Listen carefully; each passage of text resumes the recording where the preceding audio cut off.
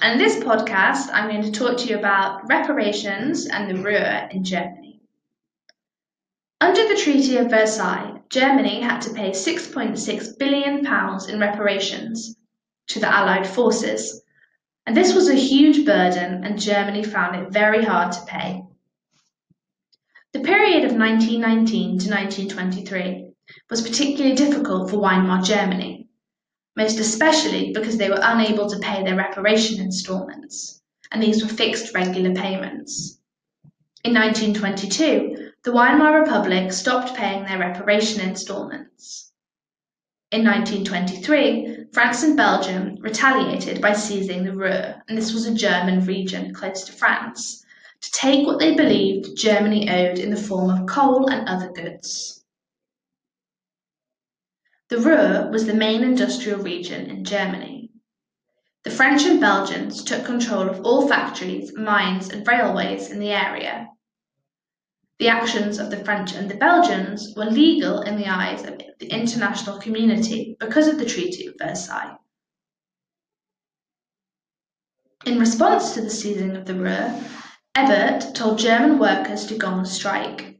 This was called passive resistance. But France and Belgium simply brought their own workers in to take their place. Over 8 months, 132 people were killed, and 150,000 Germans were kicked out of their homes in the Ruhr. After the Ruhr crisis, to help pay France and Belgium quicker, the Germans printed more money. This led to hyperinflation and had disastrous effects on their economy. When money was printed, Germans tied currency to a fixed value of gold. But Weimar Germany did not have enough gold to match the amount of money it was printing. This meant that the value of the German mark fell and that the price of goods increased rapidly. This caused hyperinflation, which means that the price of everything increases quickly. In 1918, a loaf of bread cost 0.6 German marks. By November 1923, it cost 201 billion German marks, so that is a massive increase in price. As prices rose every hour, people bought goods as soon as they were paid. This meant that they carried money around in wheelbarrows because it cost so much to buy things.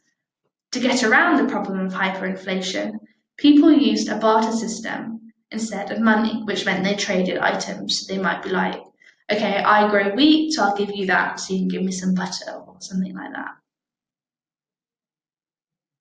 People with savings, especially the middle class, lost all their money. People with a fixed income could not renegotiate, which means to discuss again to change their earnings. The elderly with fixed pensions could not get any money, and so their incomes were destroyed. Small business owners went bankrupt. A few people actually benefited from hyperinflation. So people with debt benefited as they could pay it off easier. Farmers also benefited because people paid more money for food. However, it's important to remember that most people did suffer because of hyperinflation. People did not get their savings back when hyperinflation ended. And that sums up the reparations and the Ruhr, which led to hyperinflation.